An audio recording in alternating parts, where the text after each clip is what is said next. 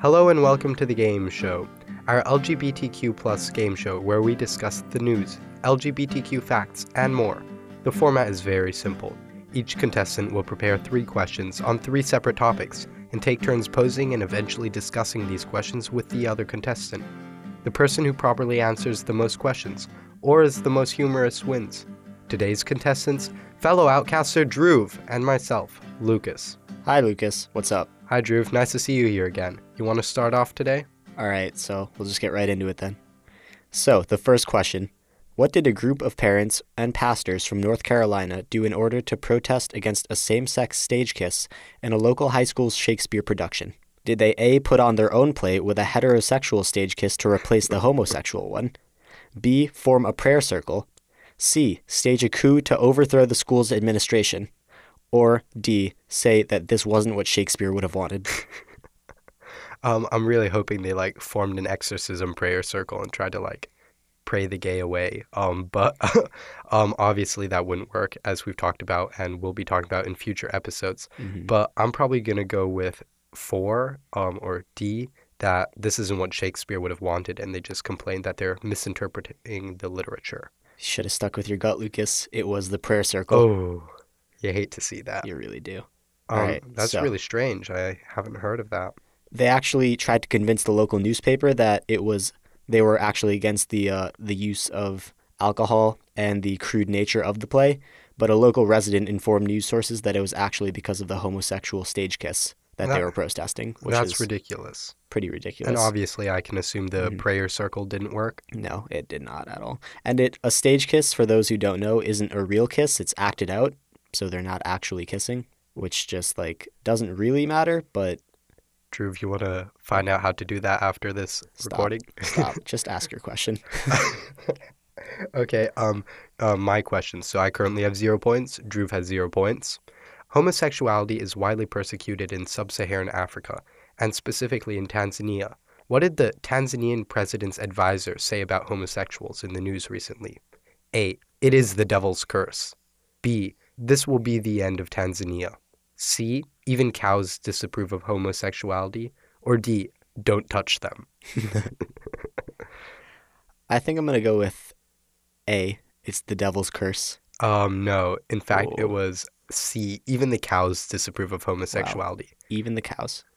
And while that may seem like a lighthearted comment in some senses, this is actually a terrible problem in Tanzania. They currently have, quote-unquote, witch hunts to find people that they suspect of homosexuality, and these people are often subjected to mob justice, and that's definitely not something that should be happening in the 21st century. Yeah, that's a major issue that needs to be solved, clearly. All right, we ready for the next question, Lucas? Yes. Which of the following is not a believed method of conversion therapy? Conversion therapy is the disproven process of attempting to use negative reinforcement to convert people away from homosexuality.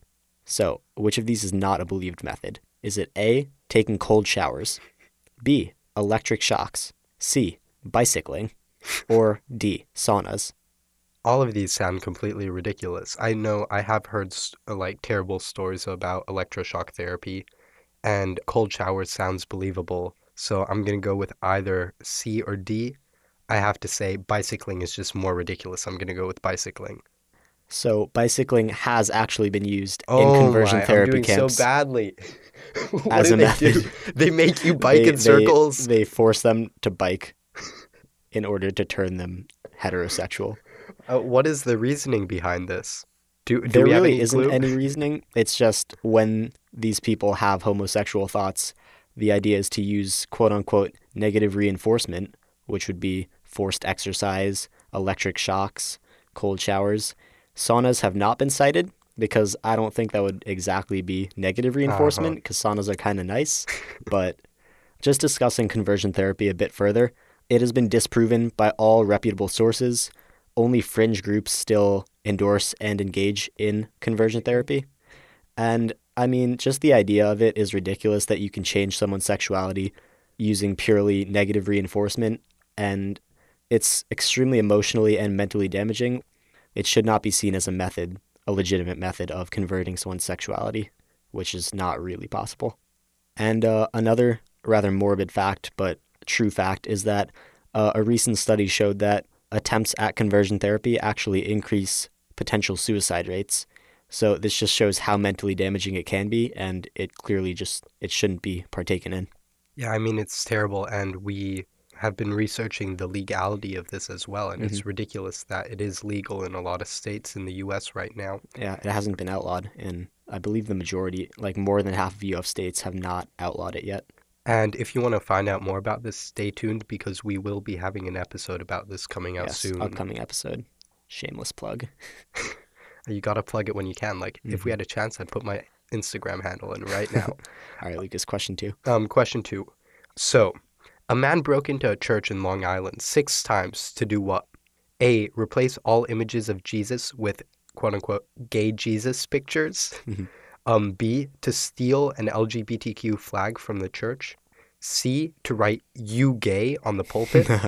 Or D. To write his phone number in the pews to find a quote-unquote religious gay man. I'm going to go with 2. To steal the LGBTQ flag. And that is correct. Yes. We've just heard about this on our local news station. We're not entirely sure what's going on here, but supposedly a man has broken into a church 6 times to steal an LGBTQ flag. His motives are unclear at this point in time, but he has been restrained and is on a bail of like a lot of money. As he should be. Don't go stealing gay flags, kids. Don't steal any flags. Well, Nazi flags. Yeah. Moving right along. So this is going to get a bit more serious, but I think it's important to talk about. So the third question, what % of LGBTQ youth report severe social isolation as a result of their identity or orientation? Is it A, 30%, B, 46%, C, 65%, or D, 80%? I mean, the fact that 30% is the lowest is already terrible, but I'm going to go with D, 80%. And unfortunately, you are correct. This is obviously an extremely high number. 4 out of every 5 LGBTQ youth reporting severe social isolation as a result of how they identify or their sexual orientation. And these things that they can't control and that are a part of their identity, and they shouldn't be isolated for it. And it's the same as isolating someone as a result of their ethnicity, their race, their religion. It's not acceptable. It shouldn't be acceptable anywhere. And there's a fight that needs to be taken on to prevent this. I have no words. That's just really terrible. And I guess to end this on a lighter note, at this point in time, I have 1 point and Drew has 1 point, and this is his chance to pull ahead and win the game. I have a question about the midterm elections that happened this November. Dana Nessel, a Democratic Jewish lesbian woman, won the Michigan Attorney General seat this midterm. That was a tongue twister. What did she say at one of her campaign rallies? A, I don't have a male genitalia. Mm-hmm. B, let's make the right cry. C, Trump is probably gay. Or D, my favorite color is LGBTQ. I think I'm going to go with the one about male genitalia. And you are right. Yes. So at one of the campaign rallies, she said that. And I think this just goes to show, and her election just goes to show, we now have a historic amount of representation. Record number of people who ran who are LGBTQ and a record number of elected LGBTQ officials.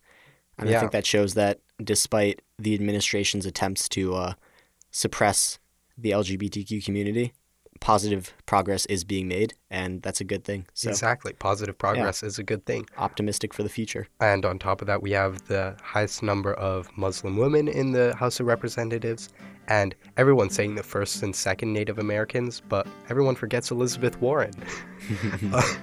And with that, Drew has 2 points and I have 1 point. Thank you for tuning in this week. And I think that means that I won. I'm never going to hear the end of this. Yep, no, you're not. Well, thank you for tuning into the game show on Outcasting, Public Radio's LGBTQ youth program. Thanks for joining us, Drew. Thanks for having me, Lucas. It was a lot of fun as always. Yep, it was fun beating you.